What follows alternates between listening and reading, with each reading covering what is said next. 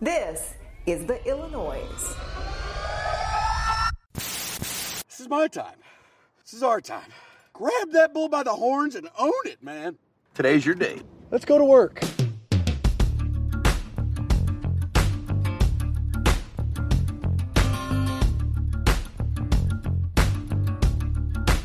Welcome to the Illinoize podcast. The Illinoize. Cutting through the noise of Illinois politics. Here's your host, Patrick Fingston. Well, hey there, everyone. Welcome to the Illinoize live stream and podcast. I'm Patrick Fingston. I write the Illinoize political newsletter. Hits inboxes daily on issues surrounding state government and politics. You can find our stuff every day at theillinoize.com. We haven't been here in a couple of weeks with Thanksgiving 2 weeks ago and veto session in Springfield last week, so it's nice to be back with you today. Coming up on our show, we'll speak to the incoming Republican leader in the Illinois House, Representative Toni McCombie. She has a tough job on her hands with a caucus in a super minority that's legislatively irrelevant, that doesn't raise any money, and has a GOP brand in the suburbs specifically that's toxic. We'll chat with her in a few minutes. First, though, now that the General Assembly passed changes to the law eliminating cash bail in the state January 1st, when it takes effect January 1st during veto session, it's not like we're going to have a holiday season of Yuletide and good cheer in state politics. Instead, we're getting a new battle, this time over guns. On the final day of veto session last week, Democratic Rep. Bob Morgan, who represents Highland Park, where a young man with an AR-15 style rifle killed 8 people, injured dozens more during an Independence Day parade in Highland Park, and it's obviously been an issue that's at the top of many people's minds since July 4th. So the assault weapon ban is going to be the main topic of conversation over the final few weeks of the year and into the lame duck session that we run into in early January. So what's in the bill? Essentially, it bans possession or purchase of any kind of semi-automatic rifle you can think of. It would also require registration of existing rifles. I put the list in the newsletter the other day, and I don't have time to go through every single one of them on the list with you, but if you can think of it, it includes it: AR-10s, AR-15s, AK-47s, Barrett 50 cals, which I don't think have ever actually been used in a crime, Bushmaster's Ruger folding stocks, and the Smith & Wesson M&P 15, the actual weapon used in the Highland Park killings. M&P, by the way, stands for military and police. It also raises the age to get a FOID card to 21 in most instances, and bans handgun magazines larger than 10 rounds. The Glock 19, which I believe is the most popular handgun in America, comes with a 17-round standard magazine. So it would impact a lot of weapons. Democrats, I would say, are expected to move this legislation during the lame duck session. They'll need fewer votes to pass the law than they needed, say, like last week to pass the Safety Act because of the new year. They'll just need the 60 votes in the House and 30 in the Senate. But I also wouldn't expect this to be like the concealed carry negotiations that came about a few years ago. This isn't going to be a negotiated legislation. Gun groups and Republicans are not going to be at the table, even if they were invited. I talked to Todd Vandermeide, who's kind of a pro-gun expert, former NRA lobbyist, retired NRA lobbyist. He said the other day, the gun owners of this state have played nice and played by the rules. No matter how law-abiding we are, it's never enough. There are no more negotiations. Pass the most god-awful piece of legislation you can, and we will see you in court.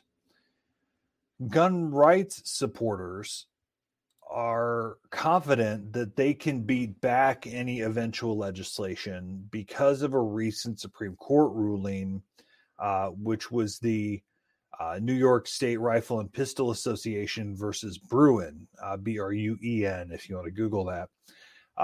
That ruling struck down essentially extensive limits on concealed carry legislation and called into question the future of any gun control legislation.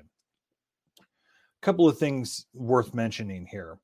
The majority of gun crimes in this state, whether it's the city of Chicago, whether it's Champaign, whether it's the suburbs, or anywhere else, are perpetrated by handguns. Assault rifles are notable. They're big news, especially Sandy Hook, Highland Park, etc., Uvalde, etc. They look scary. They shoot a larger size round. But in terms of the frequency of crimes, the number of crimes being committed, those are clearly being perpetrated by handguns. Two, and you hear this a lot from gun rights folks, that the laws on the books need to be better enforced. And there are examples of that where it's true. Specifically in Cook County, where Kim Foxx seemingly doesn't prosecute anyone for anything. And somebody can get arrested with a gun and be out, without bond essentially the same day. But even in a place like, I go back to Champaign County a lot because I know the state's attorney there and have used to cover crime in Champaign County. And, they have a hard time when someone gets arrested getting a conviction because no one's going to testify against them. So it's essentially, impossible to put together a case. And that doesn't help trying to prevent gun crime. That doesn't help trying to limit the issues that face the state, that face these communities, so that it's almost impossible to keep someone locked up, even though they did it, because there's no one who's willing to snitch. And third, I think, and I'm a downstater. I grew up with a closet of guns that was literally there when you open the front door to walk into the house on the farm that I grew up. So I'm different than I think a lot of people, especially suburbanites, that pay attention to this issue. But also, I recognize that there's an issue here, and I think most people with common sense see that there's an issue there. That yes, it takes someone to pull the trigger, 80 times or however many the shots the kid in Highland Park took. But,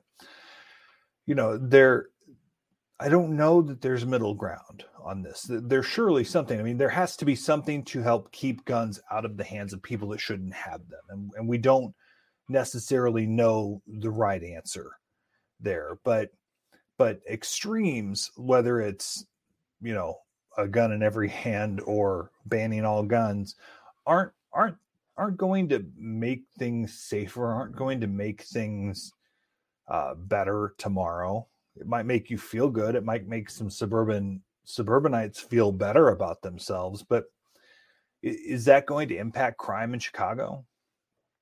Is that going to keep people safe? I don't know that an assault weapons ban does. But that said, how do we keep guns out of the hands of this punk in Highland Park, or the guy in Uvalde, or the guy in Aurora a few years ago?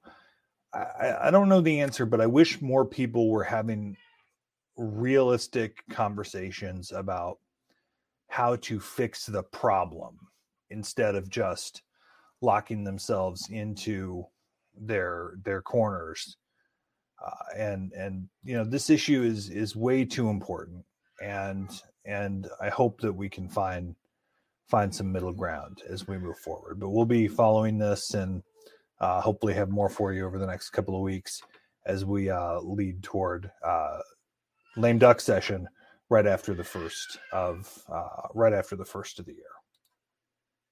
We are pleased to be joined by the incoming Republican leader for House Republicans in the new General Assembly. That's State Representative Tony McCombie, a Republican from Savannah on the far northwest side of the state on the Mississippi River. Representative McCombie, soon to be Leader McCombie, welcome, congratulations. How, you threw your hat into the ring to be leader 2 years ago after kind of a disappointing track for Republicans. How did things shape up this time for you to one, throw your hat in the ring and get things lined up for you? Well, I certainly had no intent of running, that's for sure. This year, we were in Burr Ridge over election night, and really just to be there, to be supportive and to help. As you've done campaigns before. We sit there and log in numbers as they're coming in, and we all have our areas that we're working on to help staff. So really, that's what we were there for, and to start talking about how we go forward with Leader Durkin. Unfortunately, with the results of the evening, Leader Durkin decided that he wasn't going to run again for leader, which was, I'm sure, a very hard choice for him to make that decision. And it just kind of really snowballed from there. I called my husband first thing in the morning, and my second call was Noreen Hammond from Macomb to see if she would be my deputy leader and help me with this. So really, that's how it started. And as you know, you just start calling members right away and explaining, what your thoughts are, and kind of giving your resume, what your plans are. And that had to kind of really be thrown together pretty quickly. Hadn't changed much on my thoughts from the year before, but then I was the House Republican organization's chairperson. So it was more politically driven, where this year, or this cycle, it was a combination of both the official side and the political side of changes that I would like to see made. What happened in this election cycle to Republicans? I mean, there's a laundry list of things that played a role, whether it's Trump, whether it's gerrymandering, whether it's fundraising, whether it's Darren Bailey at the top of the ticket. Is there anything you can specifically pinpoint that killed Republicans in Illinois this election cycle? Boy, if I could pinpoint the exact, I think I'm in the wrong business, and I should get into political consulting. Democrats didn't win this cycle because they're winning on the issues for crime and inflation and corruption. That's for sure. All those things you just mentioned certainly affected voters differently across the state, and it's what's important to them. So the thing that we need to do as Republicans is to make sure, regardless of how we're feeling, and if we're feeling discouraged, that it doesn't stop us from going to the poll, to embrace voting, and to just show up. Lots of times, and I can speak from not only my area, but whether it's the suburbs or even in Chicago, the many friends that I have there, we would oftentimes, if we get upset, we just say, forget it. We're just not going to go. My vote doesn't matter. And that's where I've worked really hard within my district. And in my district, I believe has seen that their voice does matter. And the way to do that is to show up, regardless of how many people might vote in Cook County or another county. We have to be present as well. And I think that's really important. And we have to show Republicans that we do embrace all people. We are the party of the big tent. How that stopped being our media message is disturbing to me. But is it the big tent party? I mean, I've gotten into shouting matches when I've filled in on radio shows over the last couple of years with Republicans, whether it's rank and file or whatever, that are, anti-immigrant or, have terrible vitriolic things to say about people who are coming here when we've all come from somewhere, or, the way that Republicans talk about people who see the world differently, gay, trans, etc. It seems as if there's a section of the party that talks about a big tent, but there seems to be a larger part of the party that doesn't want to welcome people who are different than them in. How do you balance those two differing, competing factors within the GOP? Well, one, I disagree. And I would say that Democrats feel the same way or say the same things and have different viewpoints across all of those boards as well. The problem with being a Republican or being a Democrat is just that. Walking doors, and when someone says, I'm a Republican because I'm pro-life.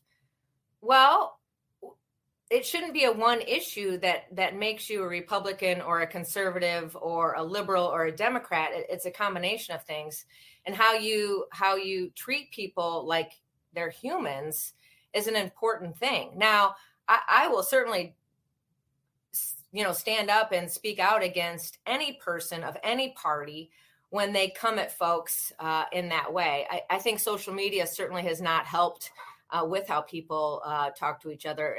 And my advice to anybody that's watching this and my ask is, hey, if you're not willing to have that conversation with them and say it that way to their face, then please don't say it on social media, because that divide is going to continue. And keep in mind, Patrick, that there are people, there are groups, there are advocates that want to keep that divide, because if there's no divide, if there's no primaries, there's a lot of people in this business that don't make money. And that's a big problem.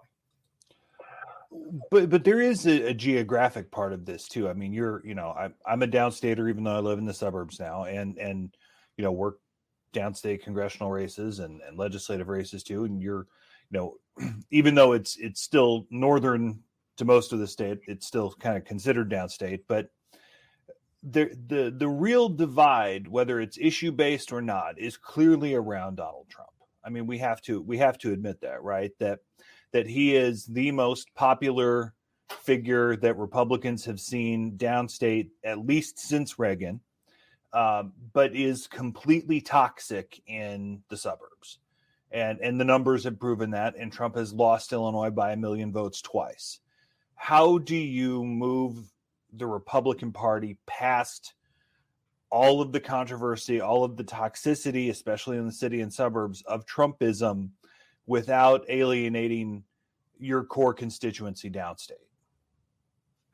I respect, Patrick, how people vote. And there are people in the suburbs, there are people in Cook County, all over the state that vote for our leaders because they're at the top of the ticket. There's lots of times, unfortunately, even in our small races here across the state, sometimes you plug your nose and you vote. But that's the important thing, is to vote. We as Republicans, like I had stated, we need to be reaching out to our common sense voters. We need to be reaching out to people that maybe we normally didn't in the past. And I don't know why that is or why that stopped. We need to reach out to women and young voters, people that have like-minded thoughts and issues to us. Sorry, my light keeps going out here. But Illinois, by far, and I think you do agree, could be the best place, and I believe it is the best place to live, but it could be better. I mean, here we have just today in the newspaper, our local school district going to be doing a hearing to raise taxes again. Savannah, in my current legislative district, is the highest tax rate within my legislative district. And why is that? Because people are continuously leaving. We have the ability to really embrace really good policy and still support our most vulnerable, still have projects, still do all these things. But for some reason, our folks, I would say, in more of the urban areas, won't embrace those things. And pretty soon, they're going to realize that they're going to have to do that as well. I hope sooner than later. Those are the things we need to be talking about. I think we have to talk about money, though. I mean, right? That Sure. Republicans are at a gigantic fundraising disadvantage, not not just because of the money that J.B. Pritzker can personally dump into legislative races, but the union money that dumps in, the way that the Democrats and the machine that they built to raise money swamped your candidates. I mean, at one point there were 13 House Democrat candidates on Chicago broadcast TV and 0 House Republican candidates on Chicago broadcast TV in the waning days of the campaign. That makes a huge difference. So how do you fix the fundraising apparatus that has been so broken for Republicans since Bruce Rauner kind of pieced out a few years ago? Yeah, and I think the Democrats, as soon as Governor Pritzker is gone, will also run into some issues with their fundraising as well. But that being said, I don't want the Republican Party to rely on 1 or 2 or 3 donors. I want the Republican Party to rely on the voters who vote, those that are giving the $5, the $20, the $50, the $1,000, those that are investing. One of the problems that Republicans do is that we have several different organizations that are raising money for their organization that they say is going to promote and support Republican candidates. Well, we need to work together and bring all of them together, because the money's being split in so many different ways that it does make it hard for us to have a consolidated effort. So that's one. We need to get the small donors, and we need to get all of our advocates and partners who say they support Republican candidates working together to actually support Republican candidates, and then also attract those large voters. We are also in this next cycle, we will be very targeted. We had a great cycle when it came to the number of Republicans on the ballot, but we did a lot of that on a state level, and that's really, in my opinion, that's not our job. We need to be relying on our counties, and the counties need to realize their value and how important it is for them to help us with candidate recruitment, candidate fundraising, and candidate work. So we're going to go at it a little bit differently this next cycle, that I hope we won't need millions and millions and millions of dollars, because we will always outwork our opposing Democrats. That's for sure. So you're going to take office as leader, in early January with a smaller Republican caucus than has been there at least since the cutback amendment. And you're the first downstate speaker or Republican leader since George Ryan was speaker in 1982, and he's from Kankakee, so it's not like he's even downstate. I mean, if you have to go back to the 60s to find a real downstater. How do you, and obviously, and the first woman in the job too, leading the Republican caucus in the House, and I worked under Chris Redonio in the Senate when she was leader. So I actually reached out to her when you won the race and said any advice you would give her, and she's like, it's not a gender thing, she just needs to get organized and work hard, and so I'm sure you would say the same thing on gender. But how do you take all of those things that I mentioned, whether it's lack of members, the smaller caucuses, the Chicago footprint, et cetera, and how do you make Republicans relevant in today's legislative environment? Well, it certainly is going to be a challenge. It's always a challenge when the Democrats have the majority, regardless if we have 40, 45, or 50. So we'll continue to reach out and work with Speaker Welch. I have not spoke to Speaker Welch as of yet. He did reach out and left me a message congratulating me, and that we would be talking over veto, but I haven't heard from him yet. But I hope that we will very soon be having conversations. I'd like to hear their priorities, and I'd like him to hear our priorities, and exactly how do we have a seat at the table.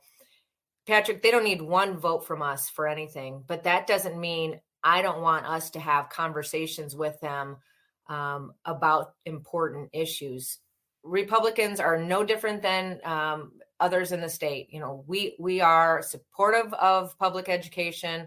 We're supportive of working people. We're supportive of serving our most vulnerable through our social services. We're supportive of lowering our taxes. These are all issues that we should all share. It's always, how do we get there? And I'm people that know me know that I'm not going to just sit down and sit back in a room and wait to be asked to be part of the conversation. I will demand a seat at the table. And if I'm not getting that seat, Patrick, you'll be one of the first to know. And I'll let you go on this, Representative, that, you kind of lead me here where there are two competing thoughts of how Republicans should act in the legislature. There's the, Jason Barrickman's on his way out. So I think there's his style of go to the table, make what he considers bad bills better. He put his vote on gay marriage. He put his vote on the marijuana legislation that he was at the table and worked at. And then there's Darren Bailey, who stood up and said, we need to be the loyal opposition that doesn't take part in any conversations and essentially just votes no on everything. Mm-hmm. Who's right in this, and how do you approach how Republicans move forward, especially because Democrats have shown they don't necessarily want to give you all a seat at the table? Yeah, it was disheartening to hear on the Senate side that the answer was no, there would be no seat on the table when it came to the SAFE-T Act. We didn't have a seat at the table either, but at least the speaker didn't come right out and just say no. That is somewhat encouraging. I've talked to a lot of folks. As you can imagine, my phone is ringing a lot, and I would say more right-wing, conservative, even libertarian organizations, and people in general who are asking that exact same question. But I cannot represent the people of my district or the state, nor can any other representative, if they are not at the table. Just to sit on the House floor, or to sit on a podcast, or to get on social media and just say no without having compromise, that is not serving your district. And people need to realize in our districts, we have folks who are not registered to vote, that are not Democrats, that have different issues and concerns. And although we were elected by Republicans, and some in their districts are elected by Democrats, we in our state positions and our official side still have to serve all of the people. And if there are representatives or senators in office today not willing to do so, then I suggest they don't run. House Republican Leader Designate Tony McCombie, Republican from Savannah. Representative Leader, we appreciate it. Best of luck to you, and I'm sure we'll talk often and hopefully see you soon around Springfield, and hope to see what happens next. I look forward to see what happens next as well. Thanks. That's incoming House Republican Leader Tony McCombie, who has a big job ahead of her as she tries to get things moving in Springfield for Republicans.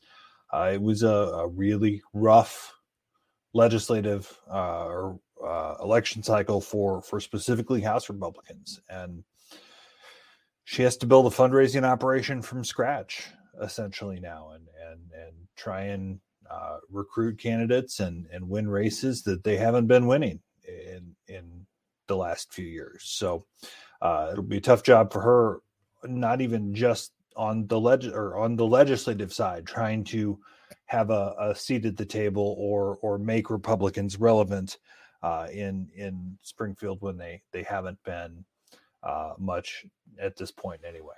But then there's the political side on top of that. So thanks to Leader Designate McCombie, and look forward to hearing from her and seeing how she does things over here in the next few weeks and months. Thanks so much for taking time to join us today. We appreciate it. Let us know what's on your mind. Drop us a note anytime at mailbag@theillinoise.com, and let us know what what you think, what you want to hear, what you want us to talk about. We're trying to present conversations and people and interesting discussions that we hope are interesting to you. So we want to hear from you as we continue to build out through the rest of this year and into 2023. So thanks so much for joining us. Have a great week. We'll talk to you soon on the Illinoize.